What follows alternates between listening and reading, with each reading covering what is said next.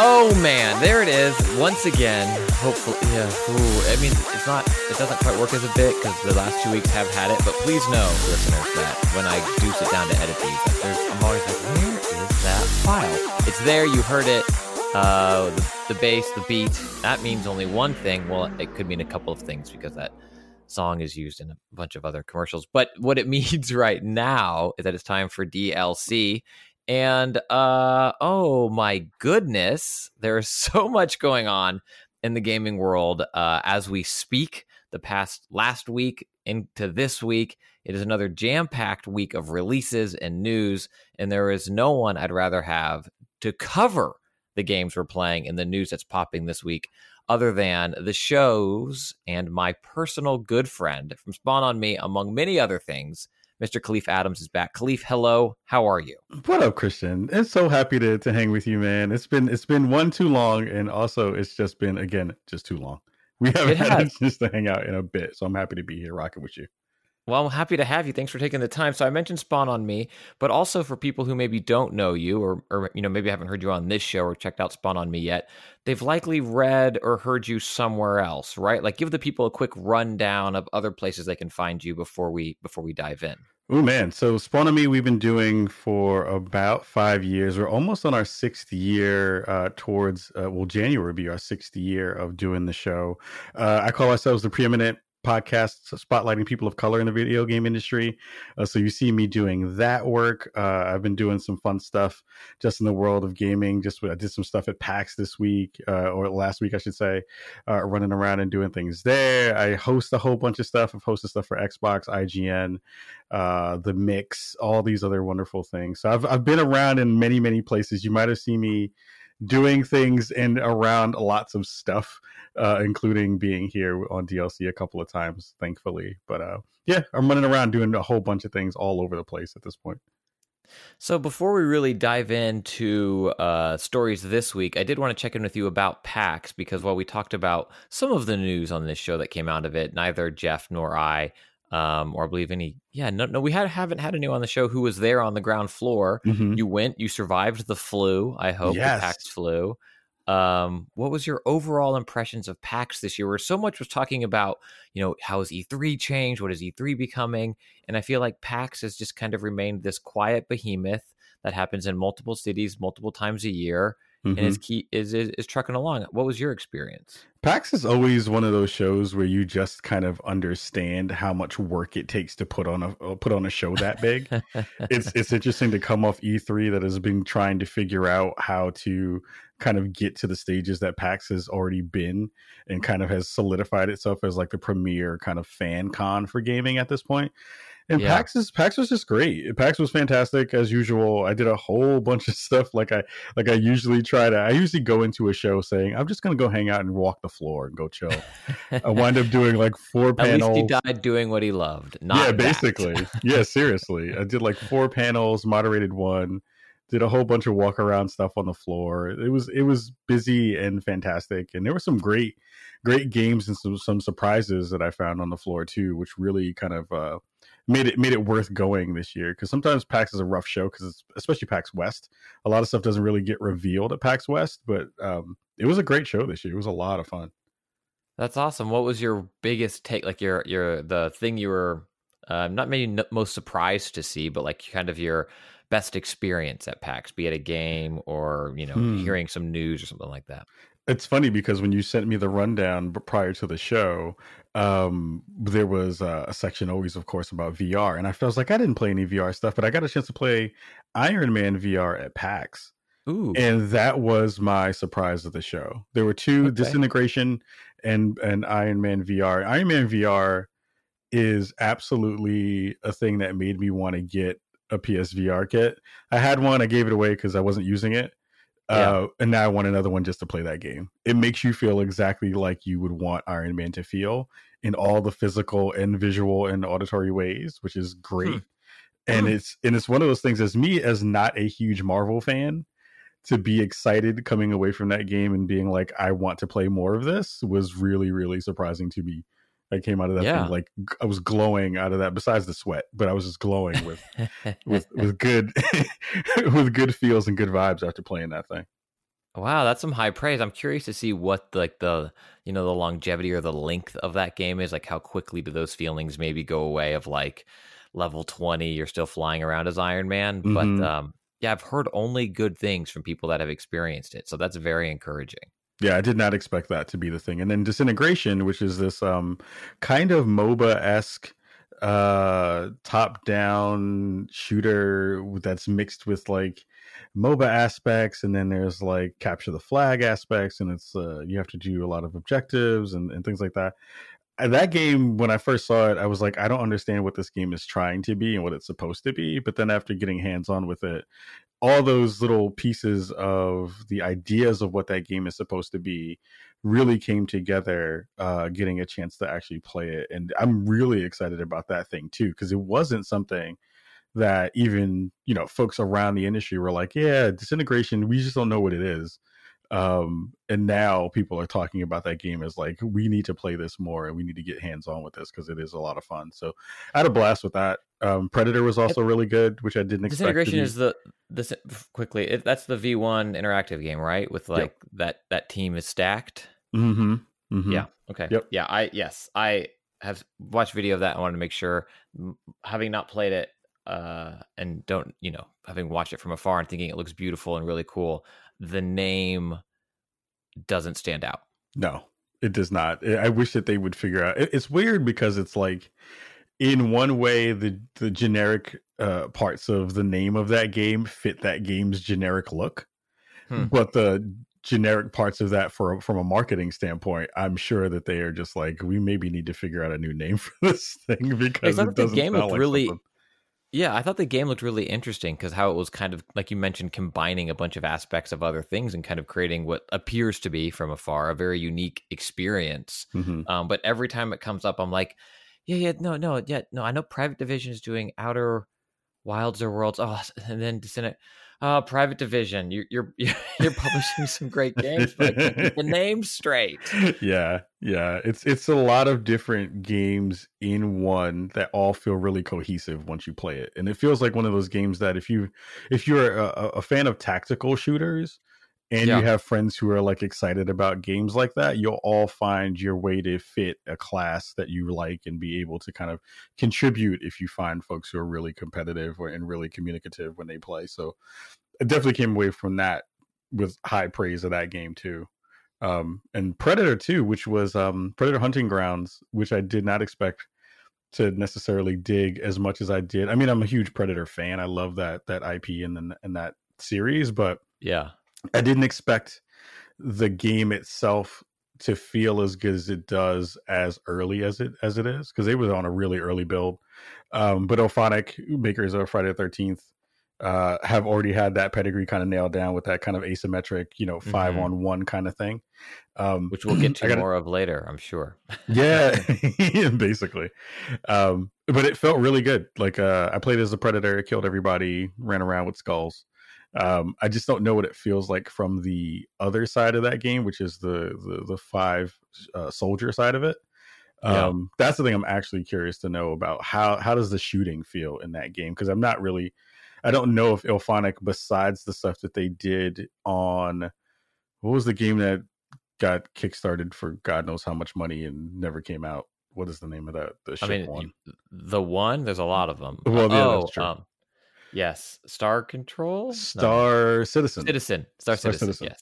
Yeah, I know they did a section because they were kind of like farming out pieces of the kind of gameplay mechanics to different companies and different studios. I know that Ilphonic was doing the kind of the first person shooter part of that. So it feels like those connective tissues are probably going to be good, but I didn't really chance to get to play with that stuff in Star Citizen. So it was a great show. A lot of good games on the floor, a lot of fun stuff that I didn't even get a chance to talk about, but there's a lot of good stuff that came out of the show this year. Very cool. Well, we're going to start this show. Of course, this show this week brought to you completely free by Third Love. You'll be hearing more about them later in the show, but I will call what we had, that prior conversation, I'll call the prologue, because I have to start this show the way we always do, of course, and that's with Story of the Week.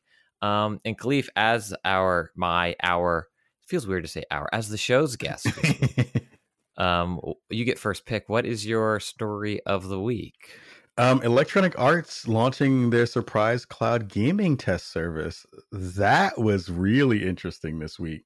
So I go home, coming home from work, and I check my emails, and I'm like looking for.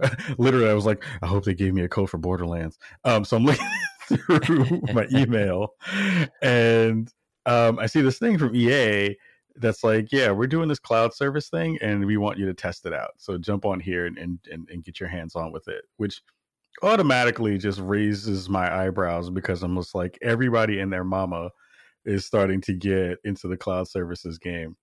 Oh, that's true. Actually, Christian's mom just started one, and I want you to test it. So it's really good. My mom has 3 games on there right now that you can play from the cloud. They're all first-person shooter, a fighter, and then an RTS. So, shout out to Christian's mom getting in on the wave early. I appreciate. Yeah, it's still in beta. Expected launch 2020. So, but you can pay $200 now and join the Your Mom's Founders Edition package. Oh man, I'm sure someone down the line is like, we got to make that happen for real. So I boot it all up, and I have expectations at this point because I've played some cloud services stuff. I've had a chance to go hands on with, like old school stuff, on live and PS Now and what's the newest one coming out of? Stadia. Stadia. I haven't had a chance to touch Stadia yet, but I hear it's really fun. Oh, actually, with the Google Cloud stuff that they did when they were running Assassin's Creed in your browser, so yeah. Like Google has their hands in everything, but it was really interesting to see how well the service played. I played Titanfall on it because whenever I check out cloud-based services, I'm going to pause real quick. Sorry, yeah. Just so I'm going to set the stage a little bit. Project Atlas is what they call it. Yes. They announced it, and this fooled me because the surprise launch beta, I was like, oh man, what is this? And I started deep diving on it, and I got really excited about this article where they were explaining it, and I was like, oh wow, this is really fascinating. And that article was a year ago. Like they kind of first started talking about it, then there was no news, and then a 2-week test of Project Atlas. It launched with FIFA 19, Need for Speed Rivals, Titanfall 2, and Unravel. And they talked about Chief Technology Officer Ken Moss was talking about that this is a very important step for them. They want to try things on smart TVs, tablet, PCs, smartphones, and stuff like that, but they're trying to gather more inputs at scale to test performance, quality of service in a variety of network conditions and on multiple server routing scenarios. So this first test was on PC. They're working to expand it. So that's kind of the stage. You got an email getting access to it, and you jumped in with Titanfall 2 first. Yeah, jumped in with Titanfall 2 first. I think one of the things that I kind of go into any cloud service test thinking about is, besides latency being the biggest issue, is trying to figure out what games are going to possibly be on that service that people have to offer. And the games that I find to be the most difficult to replicate in cloud services are things that are really twitchy. So like anything that's a first person shooter, anything that's a fighting game, those things that will come with a bunch of scrutiny because the timing on those things are so important to be able to play those things well. Right. Jumped on Titanfall 2, booted it up. It gives you the same UI that you would usually see if you booted it up natively on your console. Looks really good. The settings are the interesting part when it comes to what they offer up. If you're used to playing on PC, you're used to having so many different knobs and dials that you could tweak for visuals, for how pretty you want your game to look. This, especially being in a beta version or a super early test version, you have none of those nuts and bolts to mess around with. Like, it's all really, we're going to give you the experience that we feel is the best one for your ping. And then you get a chance to play with it from that aspect. So you don't get a chance to move around anything in the options that much. But booting it up, it felt good.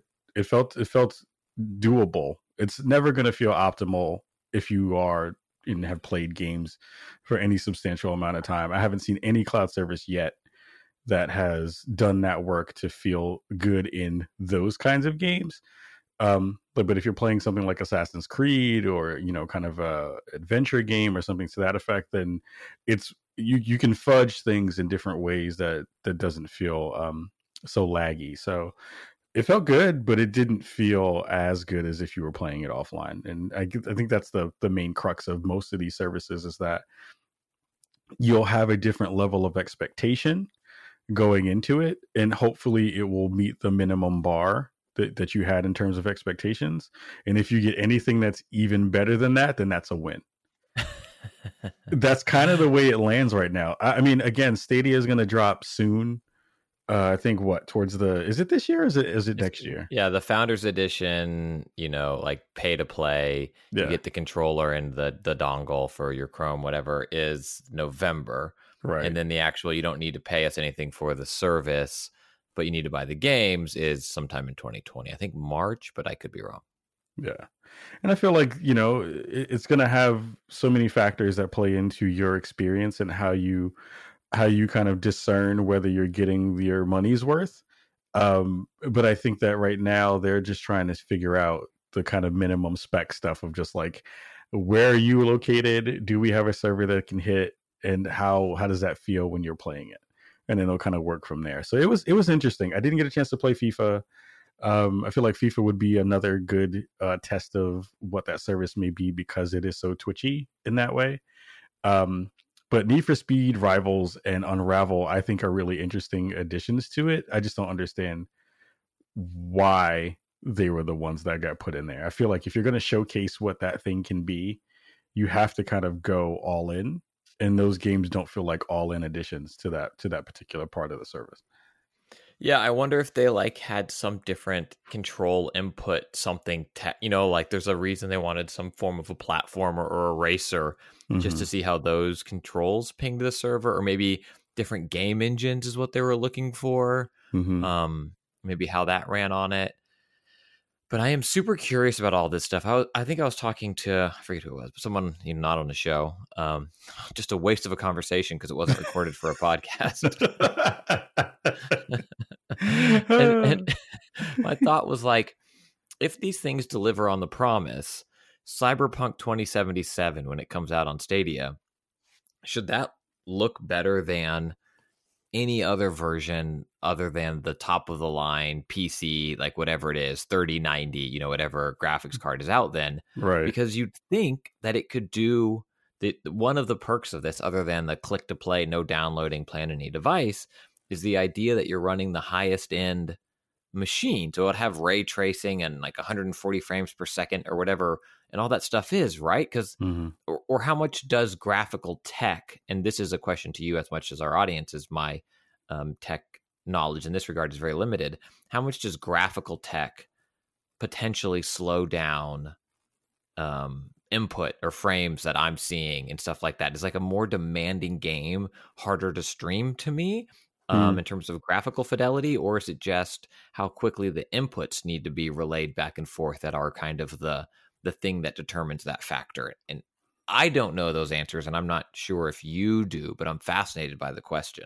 Yeah, I mean, I think the more data that you have to compile and then, deconstruct, pushed into packets and then send over the internet, it's the reason why I think that if you were to try to put, a very, very simple looking game on a streaming service, it would absolutely benefit the input lag that you would have, or benefit the latency of being lower in a space like that, because you're not pushing as much data through the pipe, you know what I mean? So it's I don't know how well virtualization of GPU lane information works yet.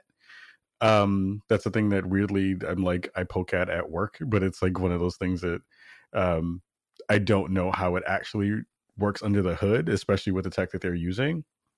But I would assume that the thing that most people are super excited about when it comes to most of these cloud services, and the reason why I think most people were really excited about Google in particular, was the biggest idea around how to get around the lack of infrastructure that we have in the country to kind of do some of this work, is the fact that you have all these data centers that are doing all this compiling of that data, and basically making all these supercomputers that NVIDIA has been talking about with every new GPU that they push out. They're like, the Turing stuff that we have in our new GPUs will help to balance out and help to kind of spark, AI being able to do some of the work and offload some of that stuff to AI being in the space. So it's like there's a lot of different conversations about how to kind of get the packets to you. But I do wonder, like you do, about what's the level of fidelity that we should have an expectation for. I'm still under the ideas that most of that stuff you'll maybe, in the way that Google's been talking about possibly pushing out 4K streams at some point. I think most people are going to get a good 1080p experience. And then that will be the baseline going forward until either infrastructure catches up or technology gets better. So we'll see. I don't know yet. Yeah, and I'm curious too along those lines of like, way back in the day, Sega versus Nintendo, like blast processing or Mode 7, and like how these consoles differentiated each other. And then later, it was kind of the multi-platform game that was across console, where Splinter Cell on GameCube is better than the PS2, but worse than Xbox, but, can do that or the other. Or, shout out to Digital Foundry, who puts out incredible comparison videos and tech breakdown videos for retro games and all the new games as well. But it's the same thing, like Control on base PS4 versus Pro versus PC versus, kind of breaking that down. And if we live in an all streaming future, like what is the thing that they advertise? Like on Stadia, we can push through ray tracing and this, that, and the other, and that at 4K with only 8 frames per drop. Or, what are going to be those future buzzwords that try to sell me on Stadia versus Project Atlas over xCloud? Or is it just going to be the exclusivity of catalogs? Because I really look for, like, with 8 Mbips, badoop bops, you can stream faster on Stadia.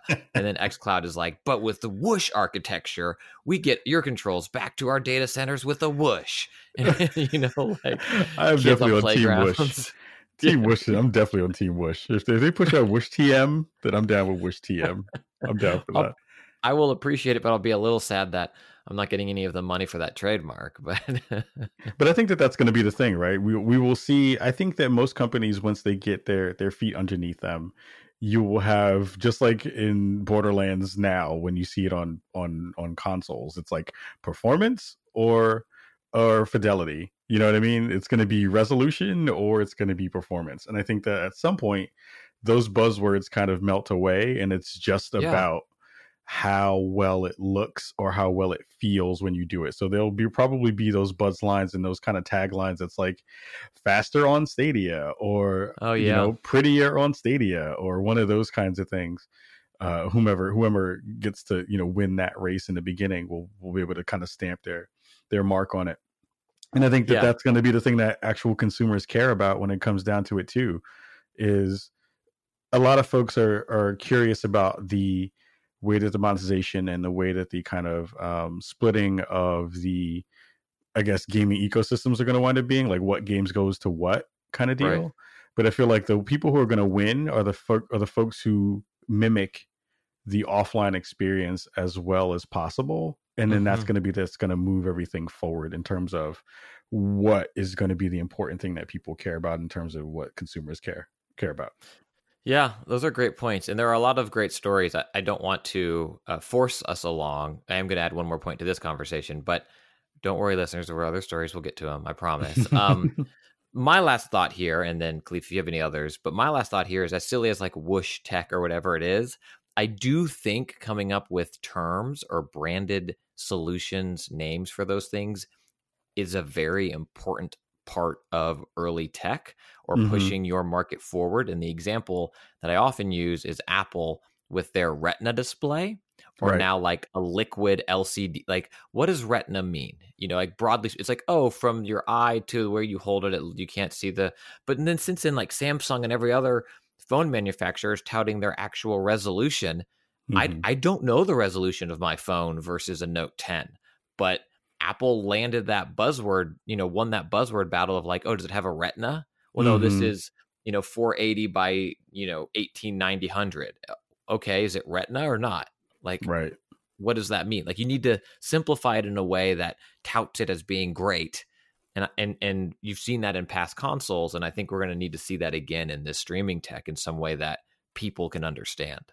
Yeah, what Apple has done over the past 20 years has removed the techiness of a thing Yeah. and given you that buzzword. So it's like when everyone had an MP3 player, that was what everyone actually had, but everyone was like, "No, I have an iPad."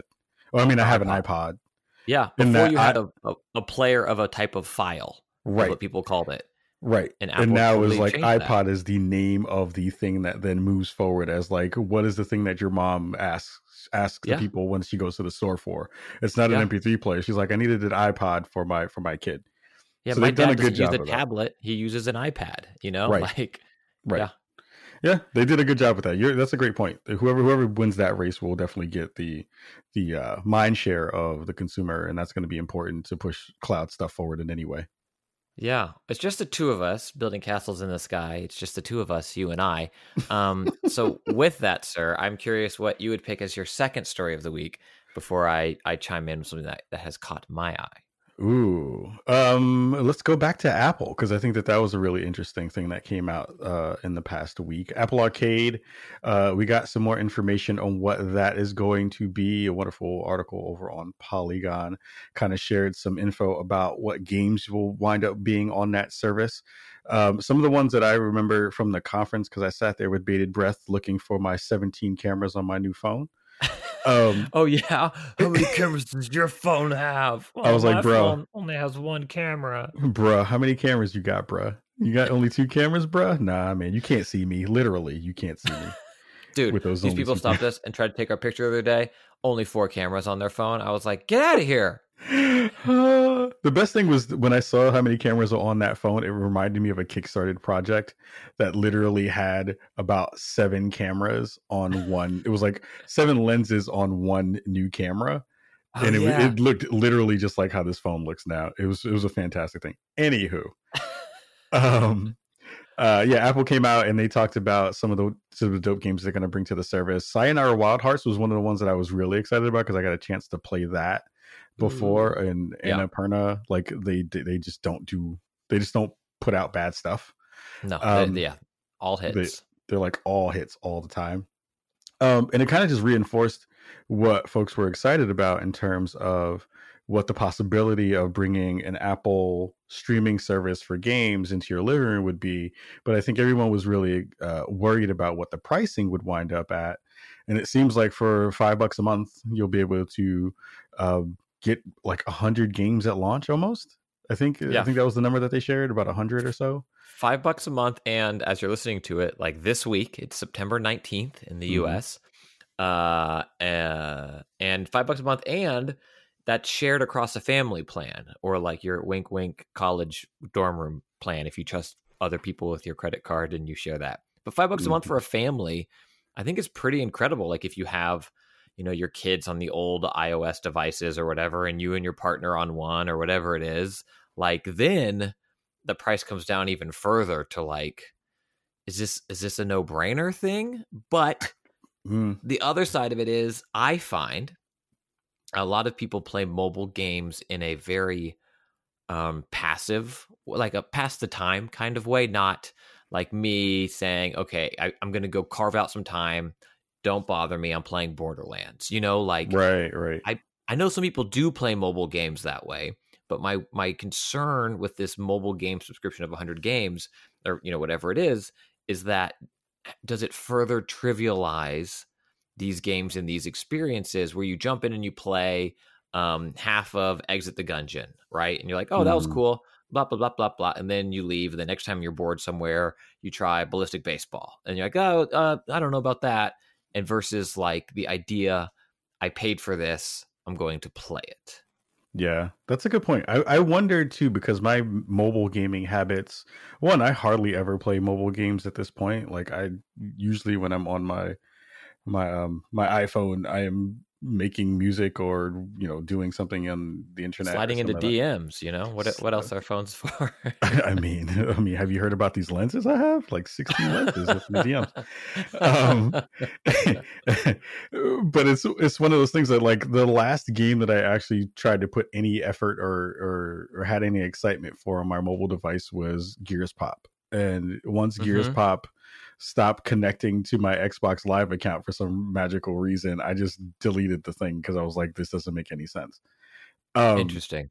yeah, I mean, because it was like, it was interesting part was, like, speaking about the cloud, was like I had cloud saves in there and I had gotten a whole bunch of stuff together and, like, grinded and played a whole bunch and was really enjoying it. And then once that disconnect happened, I had to start all over again. I was like, I'm done. I'm out. Yeah. Um, but, like, games like Exit the Gungeon and Overland, like, those games are meaty games Yes. that definitely feel like they're not throwaway, and they don't feel like they're kind of made for mobile, if that makes sense. It feels like they are full-size games that will be on a new service that is connected to things that you already care about in an ecosystem that you already use. It's true, and a device you already own. Yeah. Right. So it's like, when you have those weird offshoot games that are kind of like, we made this thing based on this IP that, but it's not really the game that you thought it was going to be, like a Gears Pop in some weird way. It's like that game is based on a game that you actually care about, but they've made this bite-sized, chunked out version of it so that you can enjoy the game in another way. But I think that's going to be the telltale part of it, is like, if you can pull games in and it either be ports, or Apple kind of put money where their mouth is and say, we're going to help the development cycle on some of these games, but we'll do it for exclusivity. Right. Then that makes a huge difference in the way that people will look at the games that are coming to that service. It'll change the way that people are looking at it from a development side, where you have these two front runners right now who are kind of looking to snatch up everybody in Apple and the Epic Game Store. Yeah. So it's like those two competing ecosystems who are like, if we give you money, you'll put your game on our thing, and then you'll get paid out of the right off the bat. So it really is going to depend again on how well they curate stuff, which they didn't do well in the App Store, and they really didn't do well in iTunes Store. Yeah. And that'll be the determining factor on what gets buried as opposed to what actually shines and gets spotlighted well. Yeah, because there's some stuff. So Apple has a list of things, and I said this comes out soon, the 19th, I believe. But Various Day Life is from the team behind Bravely Default and Octopath Traveler from Square Enix. What was the other? Super Impossible Road from Rogue Games. It's a high-speed racing game that looked really cool and beautiful. A Steven Universe, original Cartoon Network game.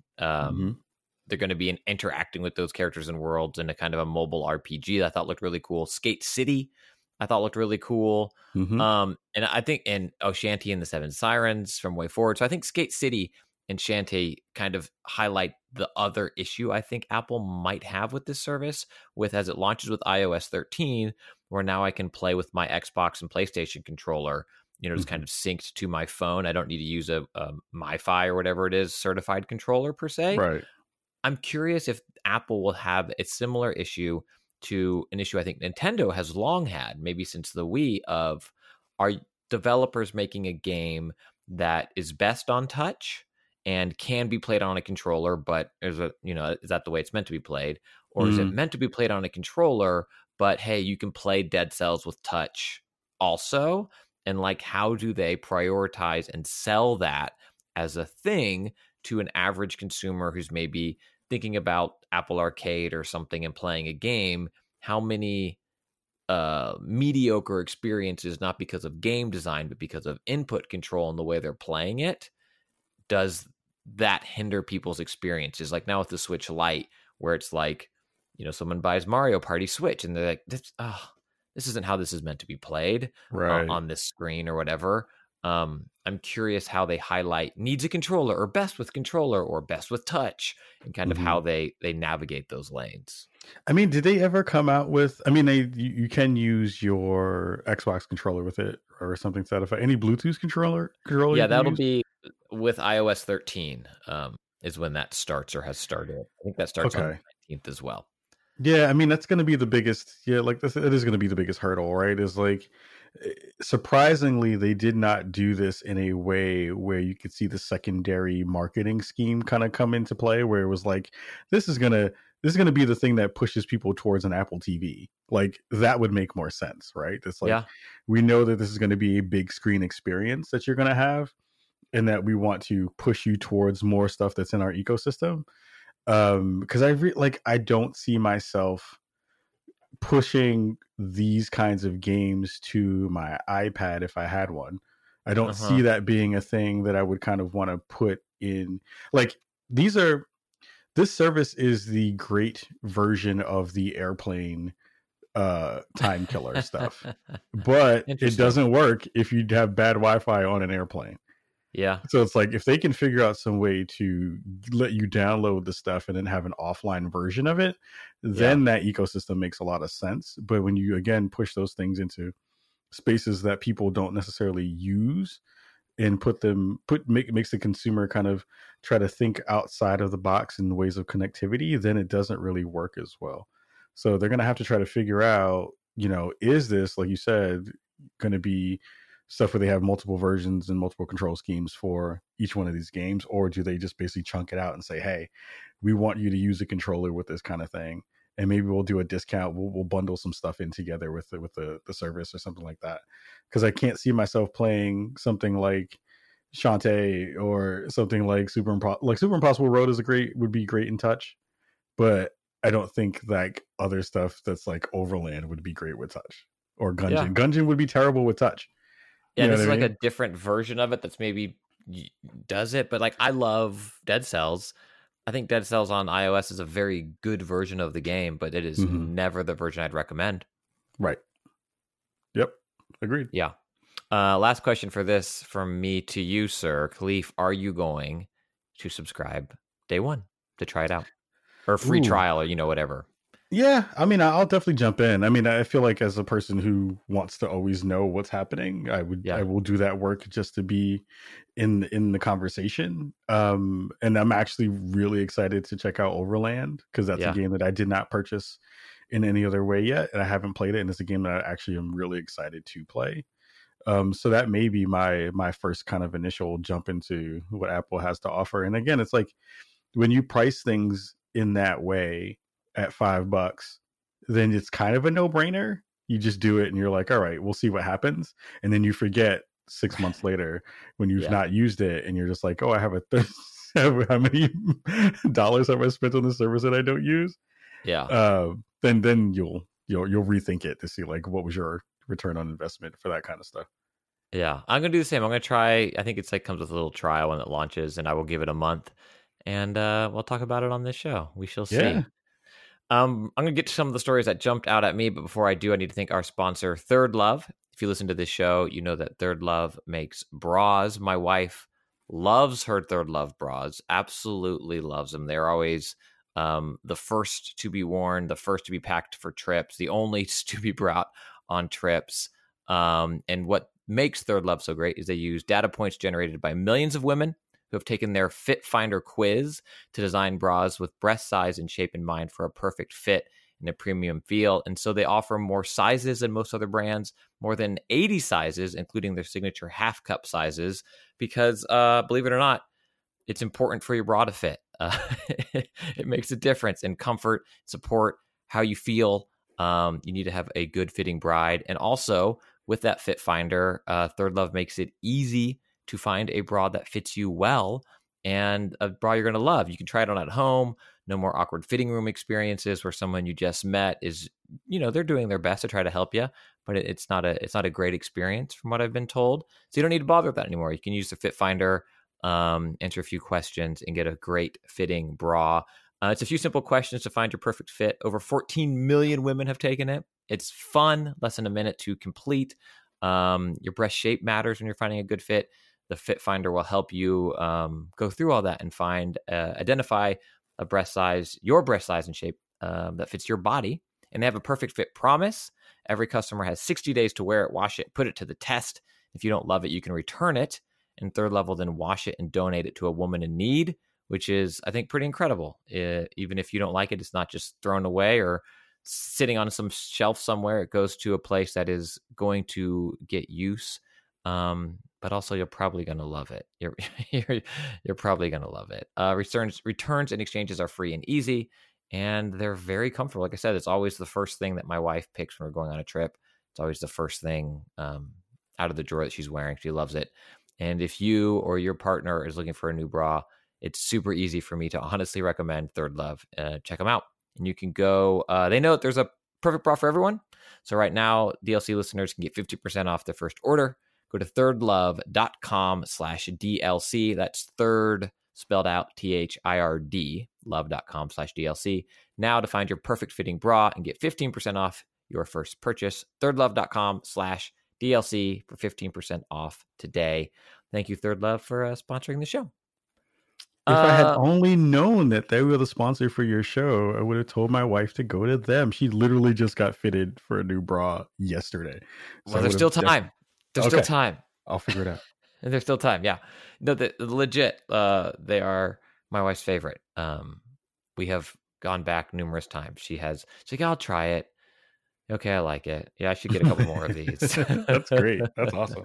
Which is always great. Yeah, it's great.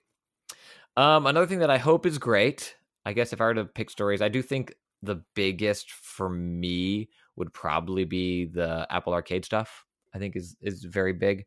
I think if Jeff were to pick a story, I think Jeff's story this week would probably also be the Apple Arcade. Am I picking Jeff's story of the week while he's out? I think that'd be it. I really do. It's a pretty, if in its success state, it could change the industry. Otherwise, it's just a blip in the radar, but it has potential. My story is coming out of Tokyo Game Show, Project Resistance, which we kind of talked about on this show. I think it was Anthony Taormina and I when it was teased. It has now been fully released, and it is a 1v4 asymmetric online survival horror experience set in the world of Resident Evil, where 4 people are testees, like lab rat people, and some thing, and then one person plays the role of mastermind, setting traps and taking control of oh my gosh, what's his name? RE2. Mr. Cross. Yeah, we're gonna call him Mr. Cross because we can't say Mr. X anymore. That's right, because it is the cross button. And you just mess people up, and then I guess you win. This looked gorgeous. I think that RE engine, whatever they're using for it, is still stunning. I think it's very interesting. I got a lot of Left 4 Dead vibes from it, but also it seemed like it was still slower gameplay, a la Resident Evil. And then I think, like you mentioned, Kahlief, when you're talking at the top about Predator, watching this trailer, I'm not so sure being any of the high school kids. It seemed like a nice archetype of those, like jock, brain, like healer, kind of mix of people, horror movie people. But I don't know how fun it looks to play as them. What are your thoughts on this? Did you watch the trailer at all? I did. I watched the trailer, and I mean, of course, like I am with you. Anything Resident Evil related, I am fully excited for. It is one of those things where you do have to worry again, like from the other side of it. It's always fun to play the monster, but is it fun to play the victim, quote unquote, the victims? Yeah. And I don't know, because we just don't have enough info yet about what each particular archetype is going to bring to the table. I feel like what they could do well is they could figure out ways to have some kind of tactics that involve synergy between the characters. Because what happens usually is you just wind up getting a character with a skin and some attributes that stereotypically go with whatever that thing is. It's like the jock is really strong and he can pick up stuff that other people can't pick up, and the healer person is the one who's here's the quickest nerd but the weakest. Heal or use tech or but can't take a hit. Yeah, it's the nerd class, and the nerd class will call the police first, but they'll they'll run away and hide in a corner.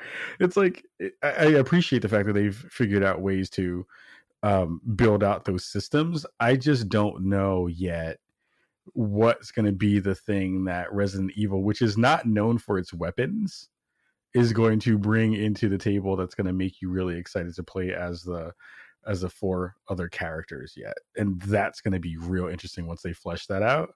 But I do like the foundation of having this overseer that's kind of watching the gameplay happen and is adding things to the mix to mess up the kind of main characters and their progression. I love games like that. I love when you do that when you stream. There were so many fun games that did that work before. And then with Friday the 13th and now Predator being a thing with this asymmetric kind of gameplay, I'm really excited to see what comes out of that, because they're great to just watch other people play, because you just don't know what people are going to do. Like humans do really interesting things when they are scared and when they are backed up against the corner or backed up against the wall. And it's just going to be real fun to be able to see that stuff play itself out. Yeah, I think what's interesting about this Project Resistance game is, one, Capcom has certainly tried this multiplayer, Resident Evil world style game before. It was not a hit in its prior iteration. Maybe commercially it did okay. It was not loved by critics or gamers, it seems. And here, as we kind of mentioned, these survivors are classes or archetypes. And so I think it's kind of creating a game where it's really 5 potentially bespoke characters, and they all have to be fun to play, I think. Otherwise, you have a game that I think quickly gets stagnant of, you hop in, you don't get to be the mastermind, you bounce. You hop in, you don't get to be the bruiser, so you bounce. Or, you don't get to be the tech person, so you bounce because you really wanted to play as her, or whatever it is. Right. And if they don't all... It's this weird thing of, like, you want them to need each other to create this really interesting thing where, like, all right, Kahlief, take down the cameras. All right, the cameras are down.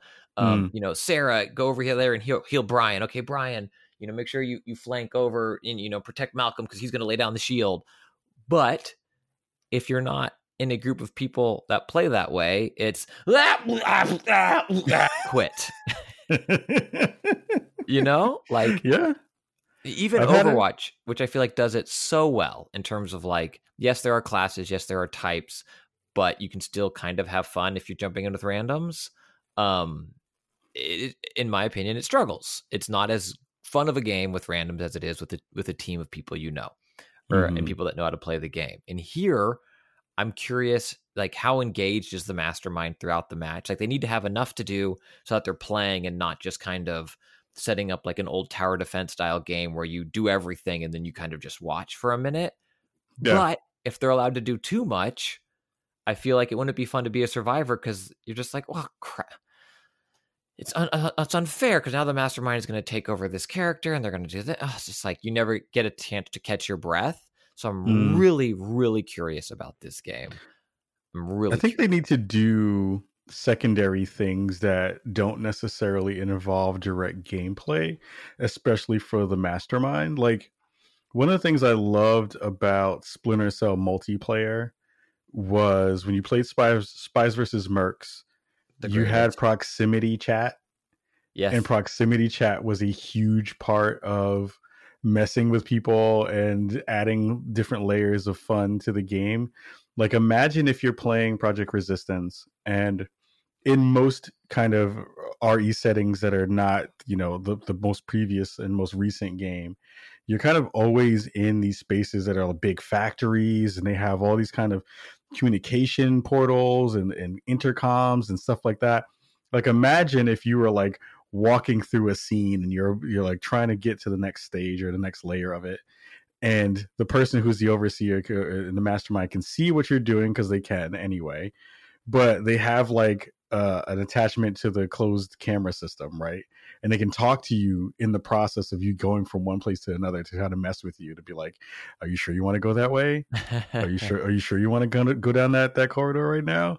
Like, those weird small things that we see in all horror movies that kind of just like emphasize the scary parts of that. I feel like those are the things that a lot of people forget when it comes to these kinds of games. And it was the thing that I love the most about Friday the 13th was when I played Jason, I would just play random music through my headset or through my microphone that was like either scary music. I remember one of my favorite sessions that I had. I was chasing down a camp counselor playing Rihanna's Shine Bright Like a Diamond as Jason while I'm stalking them in the camp. And it was hilarious and really silly and stupid, but it added this other layer that wasn't just particular parts of the gameplay. They just laid the foundation for good memories, because I feel like that's a thing that when you think about games like this, or you think about Left 4 Dead, you don't think about the minute-to-minute gameplay of you shooting a zombie or you shooting a witch or things like that. You remember what happened with your crew and the people you were playing with and things that they did that made that scenario fun. So if they can nail those bits, then it makes a lot of sense. But if they can't nail those parts, then, you know, you're just shooting at a zombie that's going to be a bullet sponge for a really long time until something else comes along to kill it.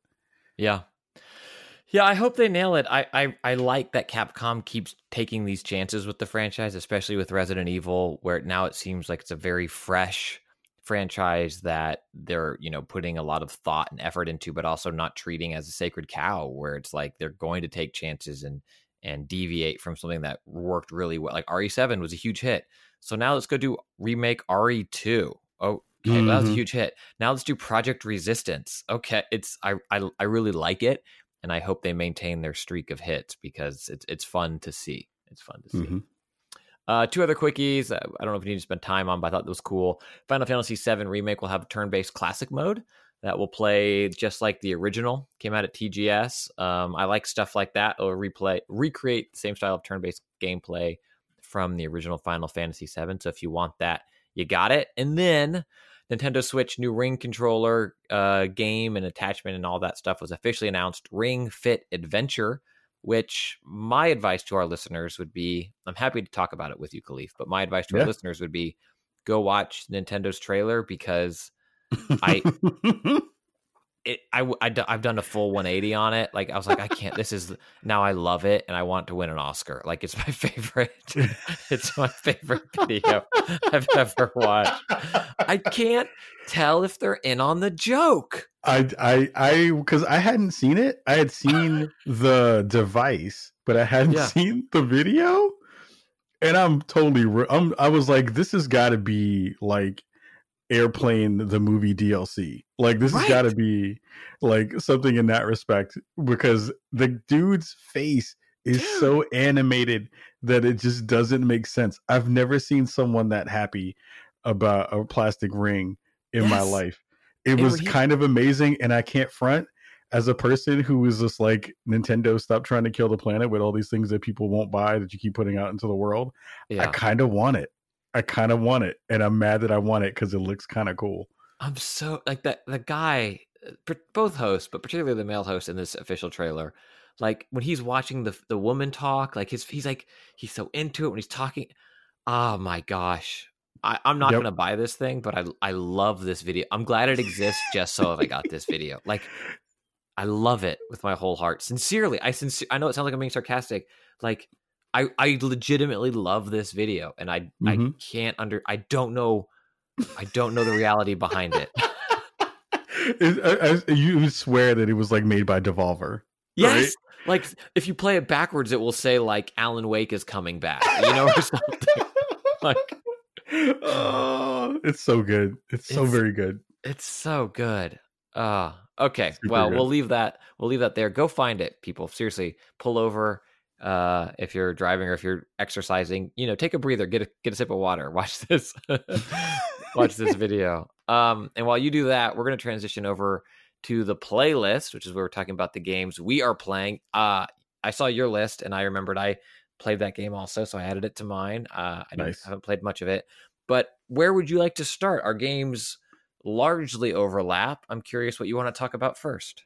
I know that we talked a little bit before about wanting to do a Control spoiler cast, which we won't do now because it's not enough time, but I finished Control. It is absolutely in my game of the year contention. It is probably in the top 2 at this point. What did you play on? I played on PC. Okay.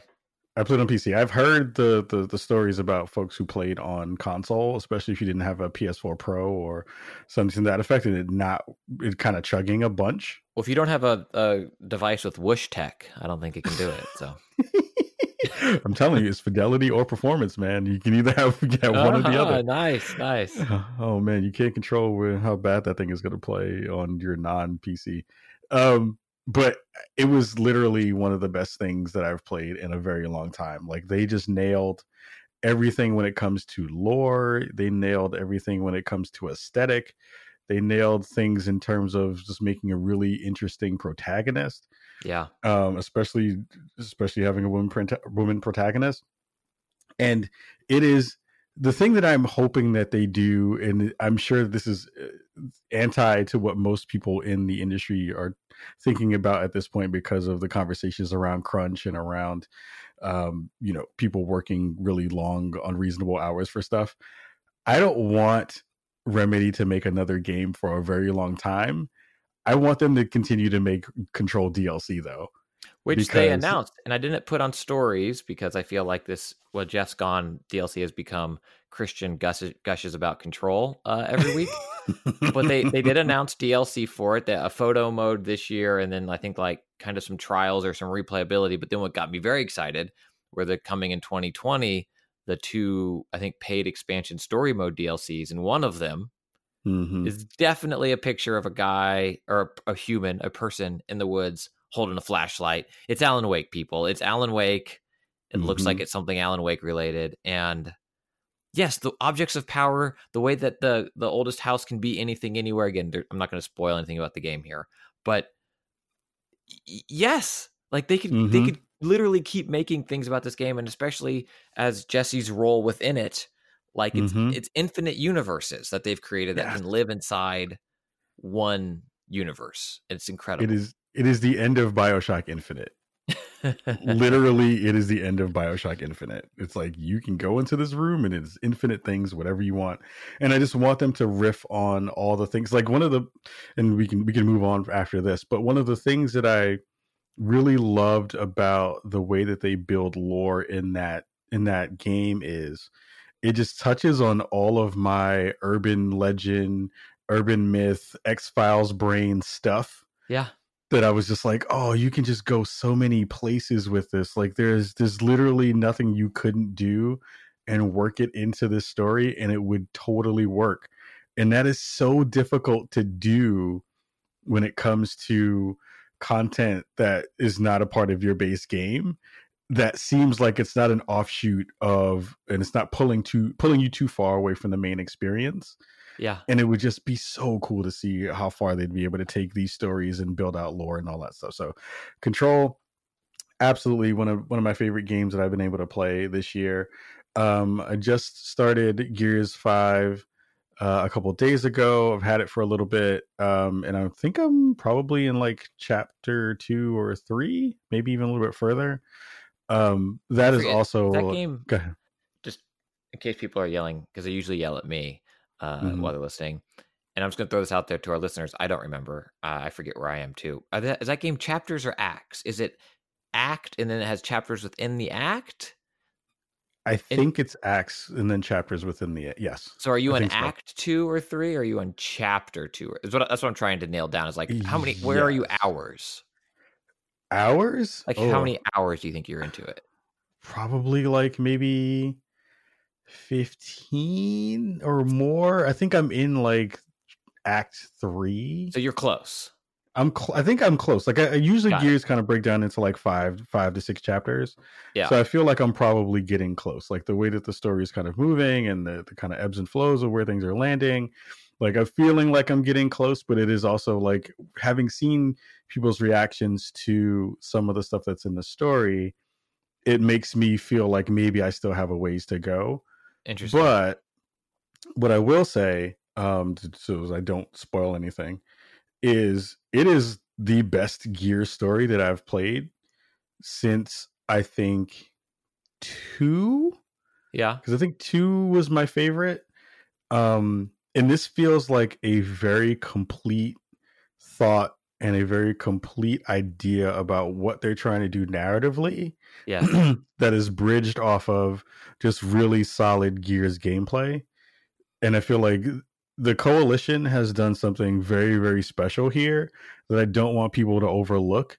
And that's the fact that they've like maintained this story for a very long time. And the Gears series has been going for a while at this point. And for them to not get into the weeds and kind of dilute what that game and that series has been, having come off of kind of two games and maybe two or three games that weren't as stellar, it feels like if you were to say Xbox and Microsoft were kind of in their groove again, like Gears 5 is a testament to what that is. And it feels like when Gears was announced as being the game that was going to be coming out and that was supposed to be the game that was going to usher in new hardware and stuff like that, I was totally not excited for it. I was like, I don't care about Gears anymore. We need more new IPs. We need them to do new stuff. I feel like an idiot now that I said that stuff. I think they should still do it, but I feel like Gears has absolutely like come back in a real way. And I'm really excited to finish that game up and see where it lands, because they've done a fantastic job technically, narratively, multiplayer feels really good. And then I still haven't even done any Horde or any of the other stuff where you like do the survival stuff yet. I haven't done any of that yet. And it still feels like a really big package that I'm still trying to unpack. Yeah, I mean, I think that's the biggest praise I can heap on the game. It's how complete of a package it is. And it was in no way scaled back because they are prioritizing 60 frames per second and therefore, spent time optimizing and couldn't develop XYZ mode, or it's coming to Game Pass. So because it is, yes, it's going to be on Game Pass, but the escape is going to be $10 DLC and Horde mode is going to be a $5 DLC. And, it is as big of a game as any Gears game has ever been, it feels to me, maybe bigger. And that it is on Game Pass and on Steam and also available, traditionally. It absolutely blows my mind what the Coalition and Microsoft have done with this game. I am further in the story than I was last time I talked about it. I do think I still don't know how it lands. You are further than me, Kahlief, based on hours, I would guess. I'm going to speak vaguely. I wish I think I understand the narrative reason for why it starts the way it starts. Personally, I wish that it started further into the story. I wish it started with a changed mindset. If that makes sense. Because I feel like God of War was not held back by the way it started. And I'm trying to think of other games that kind of, have rebooted or reshaped a franchise. I don't think Doom 2016 was held back by it being what it was. It didn't try to hand you off from Doom 3 or Doom 64 or something like that. And I feel like while I assume it does stick the landing, and Gears 5 will be probably my favorite Gears campaign, I felt like when I first sat down to play it, especially, this is my baggage that I'm bringing in, 100% my baggage. All right, sit on this couch. Let's talk about it. Yes, 100%. But landing when it did, the era we're in now, mixed with the amount of freaking games coming out around it, which is a total first world problem baggage that I'm bringing into it, that I get excited by the new shiny and, want to talk about different things for this show, that when I first sat down to play Gears 5, and you could have told me it was a level from Gears 3 I didn't play, like, I was put off. What I am chasing now more than anything else is heroin. And I just want to do heroin. No, and if you are addicted or anyone I do apologize for making light of that. Seek treatment, be a support system for someone you know and love. Addiction is a very serious problem, runs in my family. Same. But I am chasing that new experience, something that does something or makes me feel a way that I haven't felt before. And spoiled first world problem, my own baggage, I need that to happen relatively quickly to keep me engaged without people telling me, no, Battlestar gets good, get to season 2. No, when Gears opens up, Have you, like, people were tweeting at me after last week's show, which one, thank you to everybody for doing it nicely and vaguely. But they were like, I think you said you were 3 hours in. Has it changed for you yet? Like, how are you feeling? And yeah, I like Control immediately. There's a moment early on with the janitor where he replies to a thing you say to yourself. And I was like, oh man, there's something more here. What that game brings in terms of like animation and signage in game and everything kind of working to play off each other to make it feel like, well, it's PsyOps has done similar things, but I feel like the package that it was delivering was something very new. Immediately pulled me in. Resident Evil 2, which oddly enough is a remake, but what that game did with its update of gameplay style and perspective shift immediately brought me into the game, and it was giving me this new interesting experience. Mortal Kombat 11, while similar to Mortal Kombat 10 in its layout and structure, its narrative immediately pulled me into its story mode, and then the incredible way that it teaches its fighting mechanics, in my opinion, kept me engaged in this new interesting way to keep me tinkering with the game. And Gears, for the first several hours, I was wondering why I'm playing it. I was like, I felt like, I don't know if you feel this way when you demo a game at E3 or PAX or something, but I'll sit down, and because I'm very fortunate in the position I'm in to have this experience with these games, I feel like very early into a demo, I can grok it. Like, I get it. Right. I know what like, well, you have another 20 minutes. I don't need it. Like, I understand. And that's what I feel like Gears lived in that world for a very long time in Gears 5 of saying, it's Gears. And I'd rather them slap me and be like, this is Gears. This is what we're doing. And so I hope it lands what it's doing.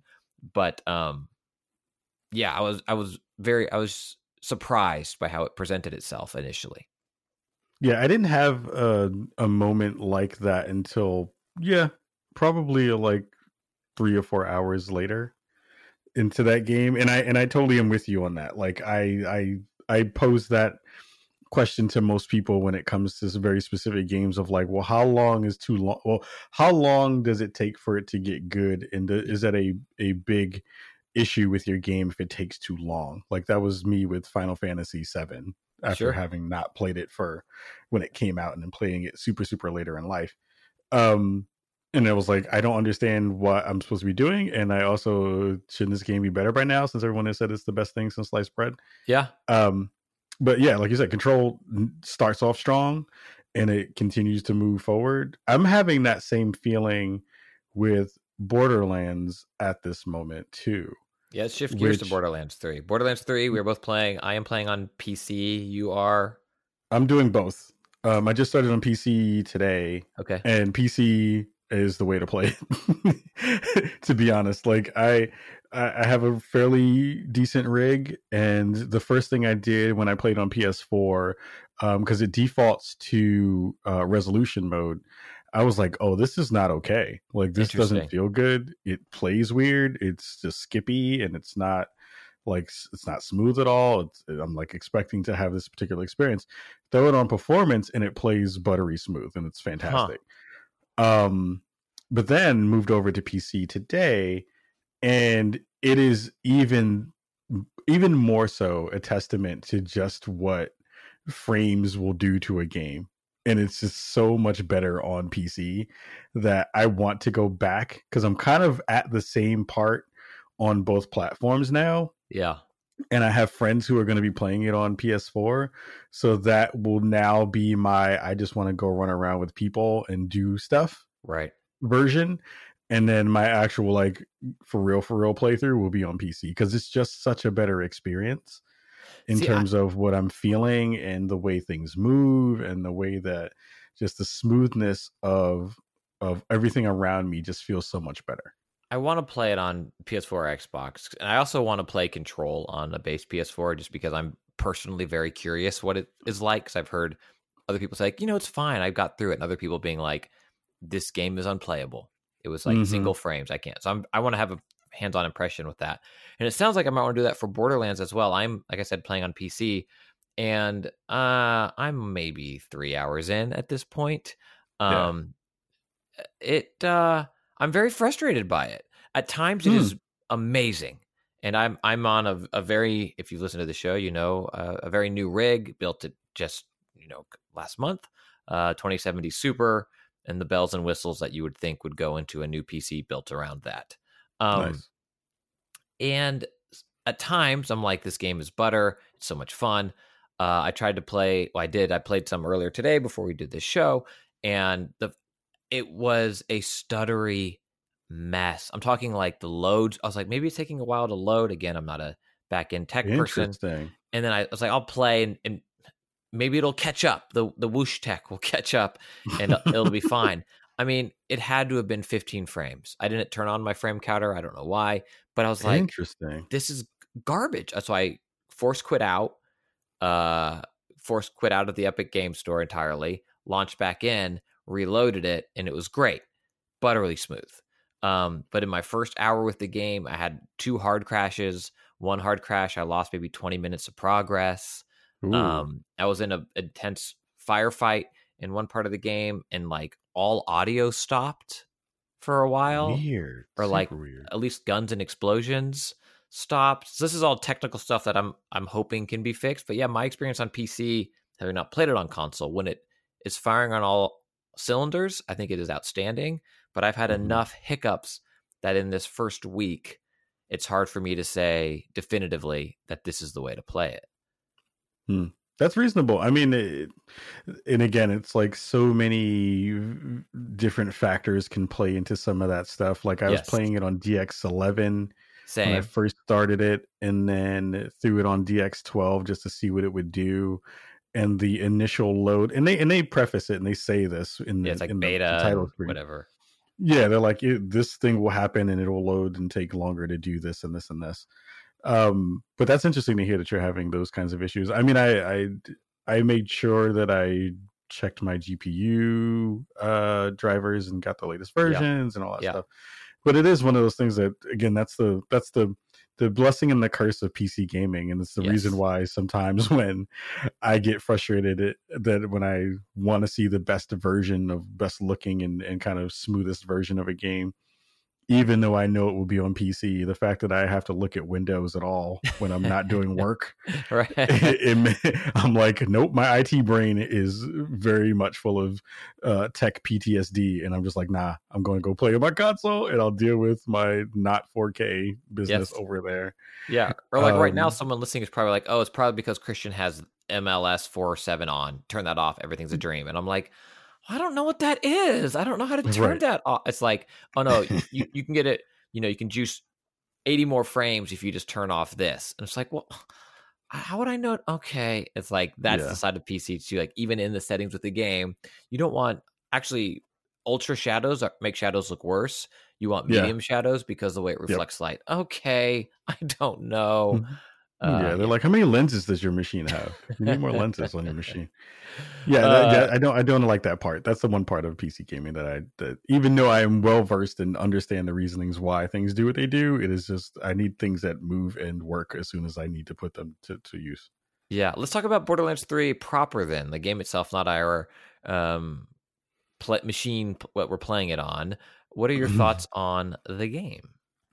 It's kind of the same thing you talked about with Gears at first when you were talking about it needed to. I'm still waiting for it to ramp up in a good way. Yeah, I've gotten through maybe 1-2 bosses. The first one was really, really fun and interesting in the way that it kind of came across in the display. Like, I think that Borderlands as a series does the kind of grandiose introduction really well for characters. Like you get that really dope splash screen and it gives you their little tagline underneath it and their slow motion growl into the camera kind of thing that they do, which is always good. It never fails, and it's like a bad thing. But then when you get into the fight, it's not that interesting. Like they're not doing lots of things besides just throwing more enemies at you. It's strafing and glowy, glowy, strafing and glowy. Yeah. It's like, did I get a crit? Yeah, I got a crit. Okay, keep going. And that part to me, I was saying this on Twitter the other day, was the thing that is the most important part of Borderlands, of course, is the guns and the different permutations that you can get from most of those things. The problem that I'm having right now is like I'm so used to games that have like really great sound design and really good like chunky weapons. Like Control has chunky weapons. Like when you throw a thing, it feels like it has weight. When you shoot a gun, it feels like it has weight. There are other games like that. I played the Modern Warfare beta earlier today too. Each one of those guns feels very different, has good weight. It feels and sounds like something that is formidable. Yeah. These super magical interplanetary guns, for as cool as they are with the different kind of add-ons and different, status effects and things like that they have, and, multiple ways that you can fire them, alt Like fire a shield stuff. deploys and like the opens up on reload like, and all that stuff. Yeah. That stuff is super dope. Like I love those parts of it, but they don't feel as good to shoot as they should. And that to me right now is the thing that I keep thinking about when I'm shooting a thing. I'm like, it really does feel like I'm shooting a thing that goes pew pew. Yeah. And that's not fun. Like it's cool. It does what it's supposed to do. When you find something that you like that does something wacky, that feels great. Like I had something that I throw, like as soon as you get it and you reload it and you throw it, it turns into 4 homing missiles that like track enemies and kill them. That stuff is great. That sounds good and it feels good. But like my actual like pointing down and putting my reticle on a thing and then shooting it, it doesn't feel that good. And it's weird because some of the guns that are in it like are fantastic looking. They have all these cool visuals to them and all that stuff, but it feels like I'm shooting water at everybody and that doesn't feel great. So that's my only complaint so far. Yeah, has been that. I would agree with that. The guns, and I wonder if it's like they look so good and are so interesting that they don't pack enough of a punch to match the complexity of their design. Like, there are so many guns in this game. I mean, yes, some are just like common pistol, rare pistol, and the really only difference are the numbers. But also, most of the things you pick up, there are enough that look very different and also have different stats and different numbers that fly off of people, which is really cool. And I do wonder if that makes it, there's not enough weight to them because there are so many. They couldn't spend the time differentiating between them. Like the way a needler feels, even in Halo, is so different than a BR, than a pistol. And in here, except for the number coming off, I'm even like a 8-barreled shotgun, 1 barrel per lens on my iPhone. That's the type of thing that I feel like I should shoot, and especially in this type of game, I should then land on my butt, like a cartoon, like wow, or whatever it is. Yeah, and there's not enough kick on any of the guns that you shoot. Yeah, and it's a very small thing, but it is a very like visceral thing that if you've played games where you feel it and it feels good, like Gears guns feel good to shoot. Yeah. Like you shoot a Boltok pistol and that thing bangs. You shoot a Nasher shotgun, that thing bangs. I have a shotgun that shoots 3, like it's a 3 burst shotgun. Yeah. And I have like low level enemies running through it. And I'm just like, okay, I get it. But like you gotta like make it worth, because then you don't really have that differentiation when you get something that's like a crazy weapon, right? Like even the stuff that is the like boss named weapons, they don't feel like boss level weapons. They feel like, here you got this thing really early on and it does a cool visual, but it doesn't do anything special that's like, I just blew up the world. Like it doesn't do anything like that. And some of the guns, they need to do that version of it to make it feel like you're not just running through a shooting gallery. And they need to fix that part of it. Yeah, I think for me, the way I would sum up Borderlands 3, again, based on the time I've played with it so far, so my impressions, not a review. Do you like Borderlands, and are you hungry for more Borderlands? If yes, you are going to love Borderlands 3. It'll probably be your game of the year. Are you Borderlands curious and haven't played any Borderlands? Go buy Borderlands 2. It is dirt cheap. Looks great with all of the, buy it on the current console with like the HD pack they've released for Xbox One X or the PC.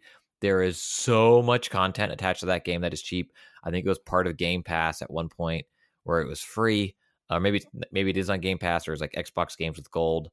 Go play that and save yourself some money. And if you love it, then go get Borderlands 3. It'll also then be cheaper. There's a Kotaku article on their impressions, and there's a quote I really like. It's like the difference between being excited about Chipotle coming to your small town and choosing to go to Chipotle in a big city. If that's what you like, go for it. But has anyone told you about your options? And then later in the article, mostly Borderlands 3 feels like a game that doesn't have a whole lot to prove. It has piles of guns and a rude attitude and little people to shoot because, hey, isn't that funny? ? And I feel like, again, if you love Borderlands, you will love this game. I enjoy the moment to moment. I like the run and gun, strafey gunplay of Borderlands. And I'm always moving, and guns and powers and explosions and hundreds of enemies and all this stuff happening, I think is exciting. To me, the biggest nit, other than it isn't, it doesn't feel new to me. It doesn't feel like it's pushing me in any new or exciting way, the way so many games have in the last 2 years. I guess I've been spoiled by maybe the last 3 years of incredible games.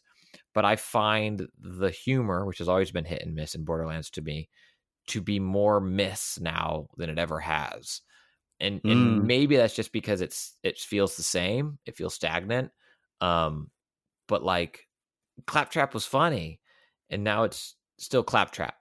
Like, I get it. I don't know. I don't know if I needed Chris Hardwick in his underwear. I don't know if I needed that today. Right. I didn't need that. I don't need a large-breasted woman telling me like, "Where are you looking, honey?" and then like wiggling. Right. That's me. And again, my baggage. I have a bag so big it has to be checked. Like I'm not. It's not carry on, and it's a hard line to walk. As a comedian myself, I know that I miss. I have jokes that miss. I have jokes that a room will love and one person will hate, and it will ruin their evening. You know what I mean? Like, yeah, comedy is hard, art is hard, and I think to flip that, the praise, the glass half full version of that is kudos to Borderlands, pun intended, for sticking to their guns. Like, this is Borderlands, and it has a large fan base, and I think they're going to be very happy by it. I wish that it was doing something a little different. Yeah, I'm happy you kind of stepped into that and broached that part of the conversation, because I was going to ask you what you felt about some of that, because I had seen, of course, we're in the industry, we're paying attention to the way that folks are talking about it, both on the consumer and on the reviewing and media side of that, and I found it really interesting that most of the scuttlebutt that came out of the initial impressions and reviews talked about the humor kind of feeling out of place in the way that we are thinking about society and thinking about the conversations that we want to be having in terms of lowbrow, quote unquote, lowbrow humor and things like that. And it was interesting because I was just like of two minds in it, and I didn't know where to land, especially, and mind you, my own baggage is coming from conversations around the latest Chappelle special, and now this information that's coming out about these new folks on the SNL coming out. So I was in a weird space when it came to what the game was going to be bringing to the table in terms of its comedy and its narrative. And it's one of those things where I see where a lot of folks are coming from when they're just like, it doesn't hit. It feels like it's punching down, or not even punching down. It just feels cheap in a lot of ways. And I'm in a space now where like, I don't mind the jokes being cheap. I feel like you kind of need sometimes a space to have a cheap joke. A toilet farting at me and throwing poop at me and giving me money is funny. Like, yes. Does it get repetitive in Borderlands? Yes. But like, yes, cheap, silly, dumb jokes they work. There's a place, 100% a place for them. Totally. And that's my thing, was like, it felt like at least in some of the reviews and stuff that was coming out super early, that there was a little bit of nose in the airness coming from some Sure. of those pieces, which I totally get, and I appreciate the fact that people are thinking about it in these ways. But I also didn't go into Borderlands, any of the Borderlands games, with any expectation that it wouldn't be anything but that. And I feel like that's the difference between the where I'm coming from with it and where it's landed for some of the folks who are kind of been reviewing it, and some of the more shared information that's kind of come out. I was like, I know it's not going to be smart in But that way, even though Borderlands 2 with Tina, I thought in their secondary DLC, the stuff that came out afterward, that was like all the D&D yeah. stuff that came out, I feel like that stuff was done really well. It was pretty smart in the way they kind of played off of some of the other characters in it. But I'm not going into Borderlands 3 to figure out if someone's going to have their magnum opus of like really interesting things to say.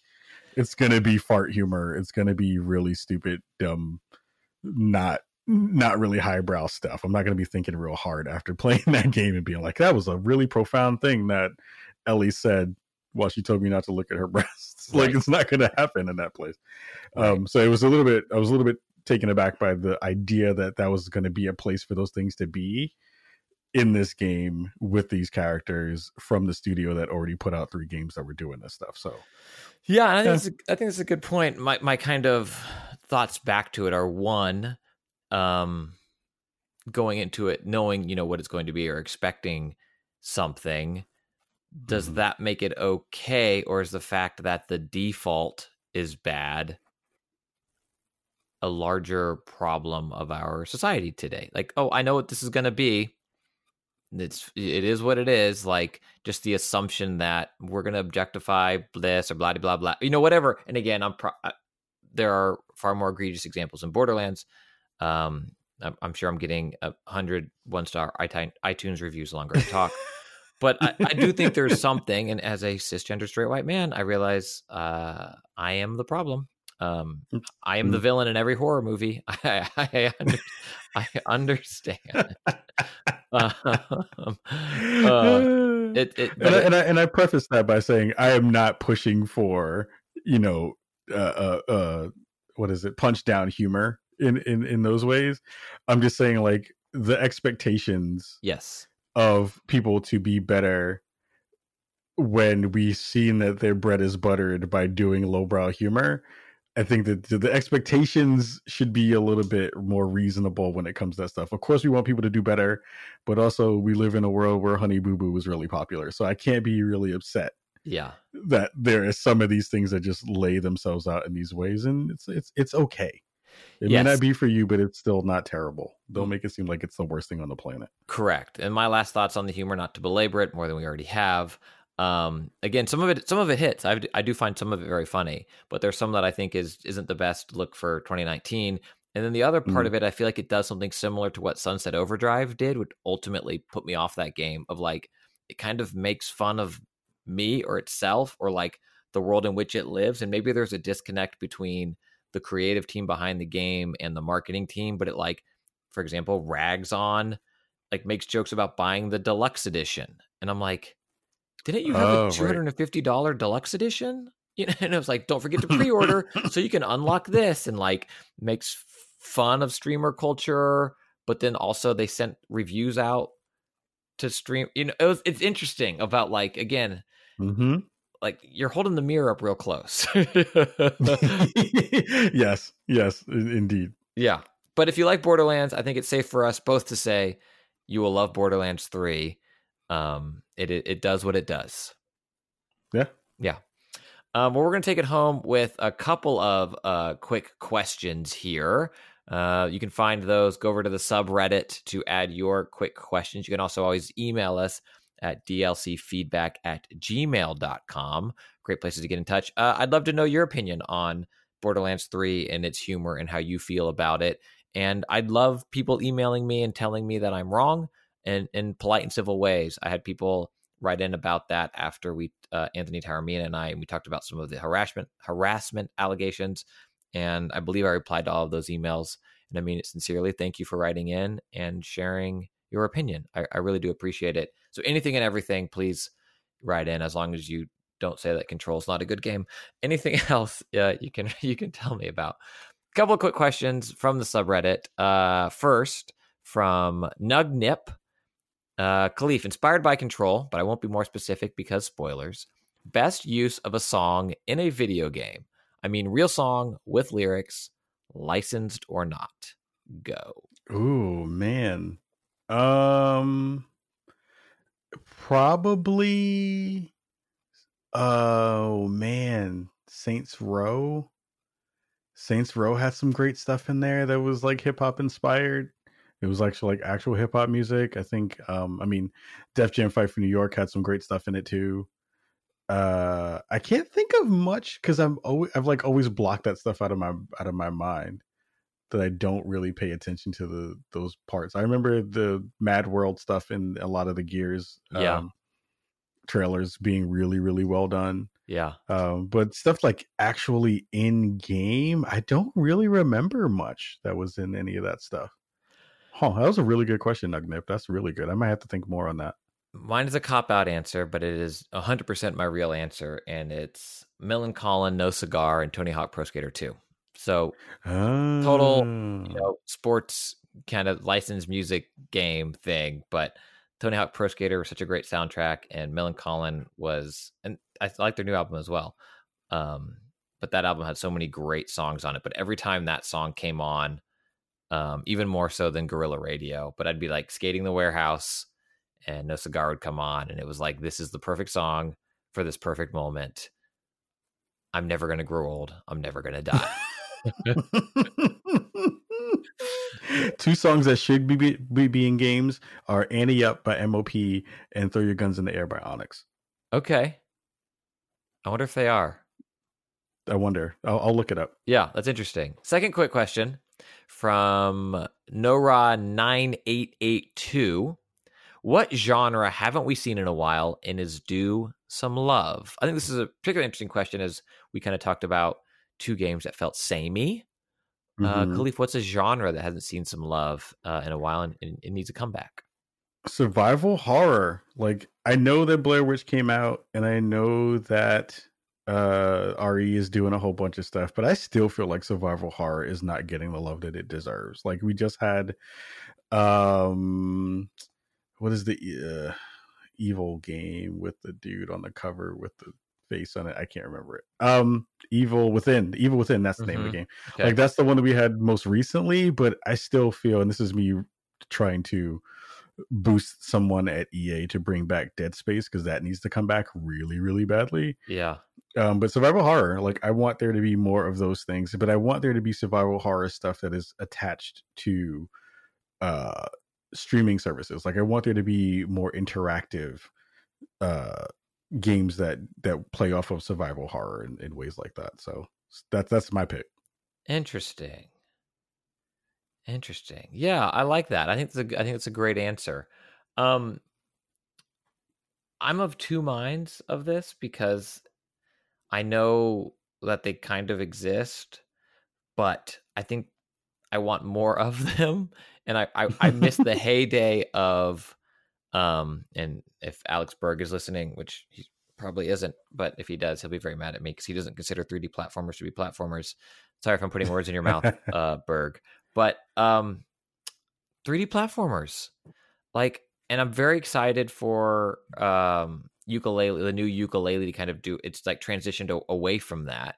But while I really loved Odyssey, I am, maybe it's just as a person of a certain age, I like Sunshine. Like, I want to go back to like weird, people were trying everything and anything they can in 3D platformers. And I guess maybe it's because I'm right next to my Astrobot box in my PlayStation VR.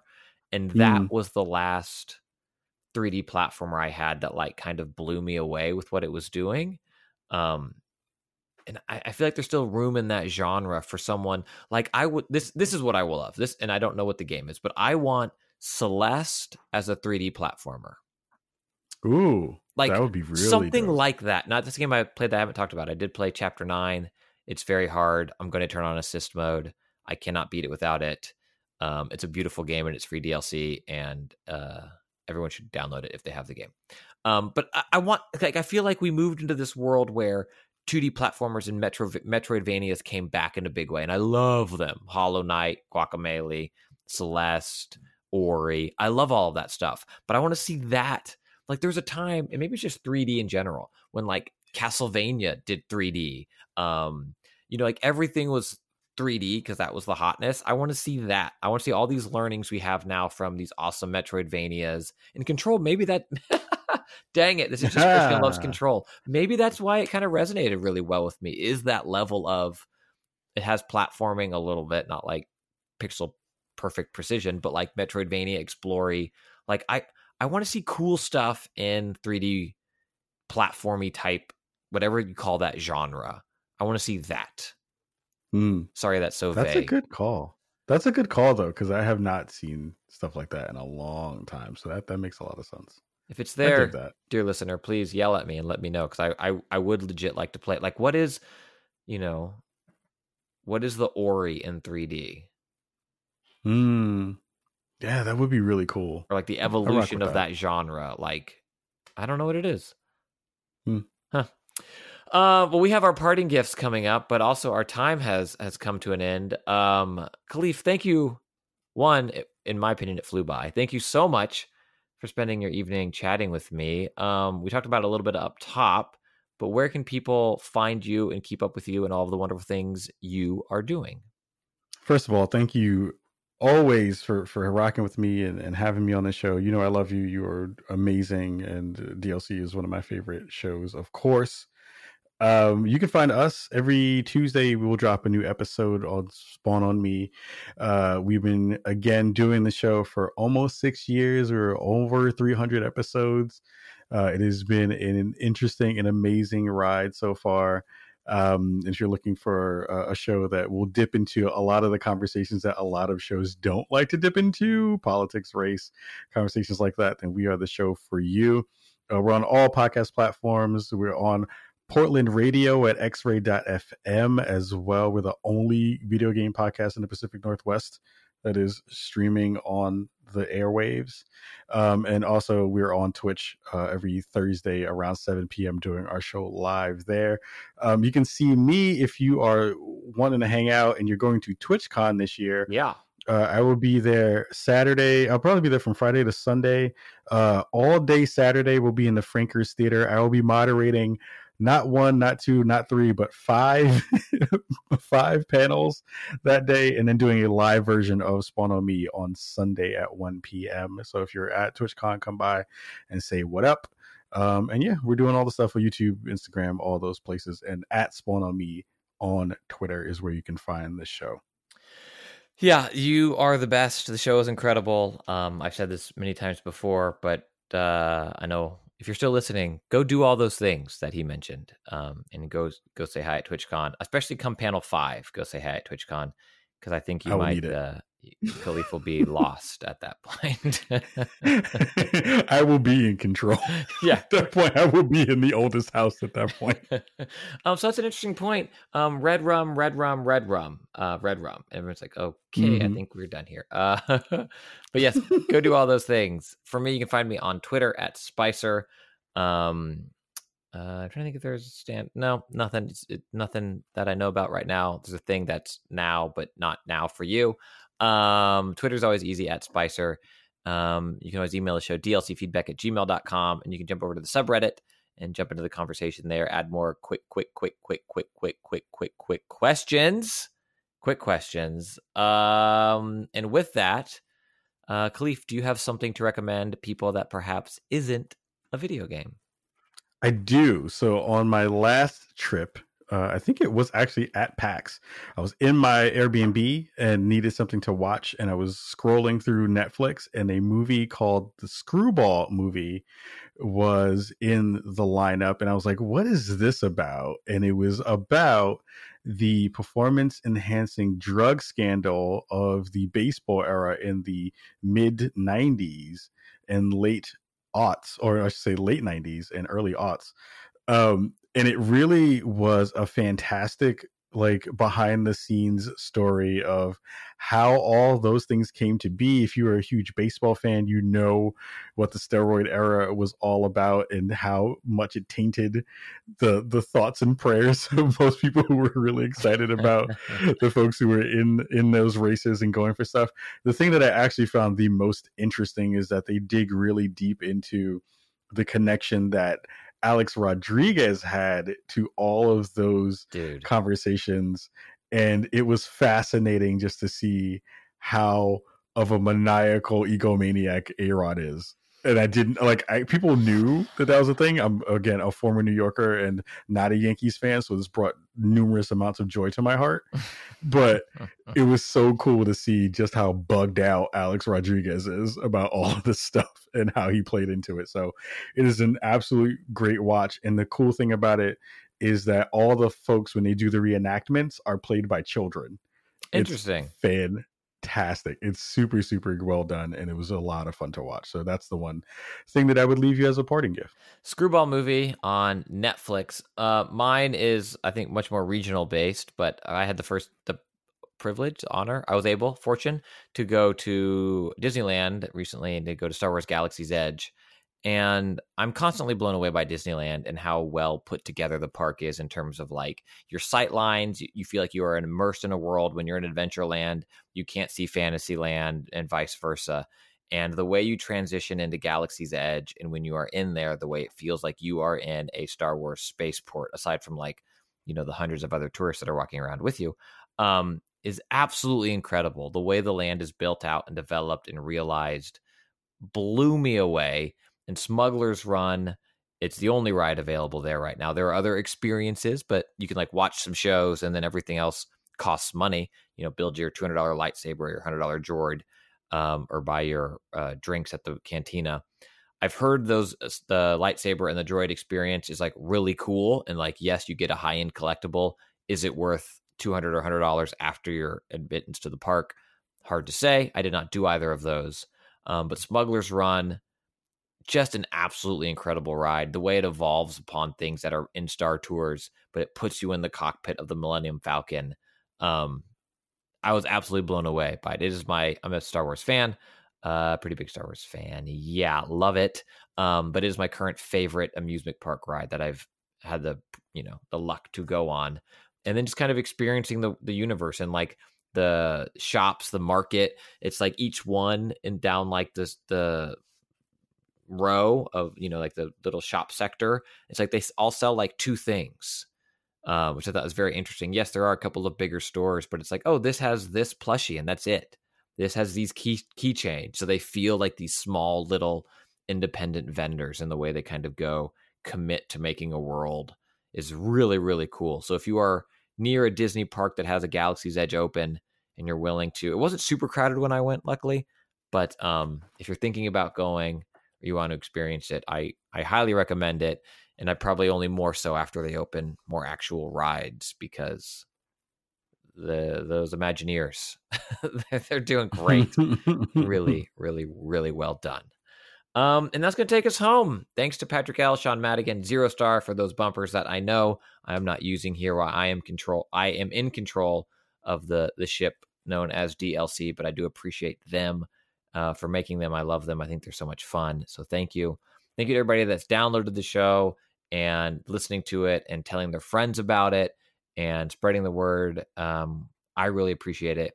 Thank you to Kahlief Adams for taking the time to chat with me and give up an evening to be part of this show so many times as he has. Thank you to Jeff Kanata, who is, I hear, doing very well and getting better every day, and hopefully we'll be back soon. Your password for this episode, sir, is orange. Let's see if you got this far. Thank you to all of you. Until next week, think about what you put in the world. Make it a better place.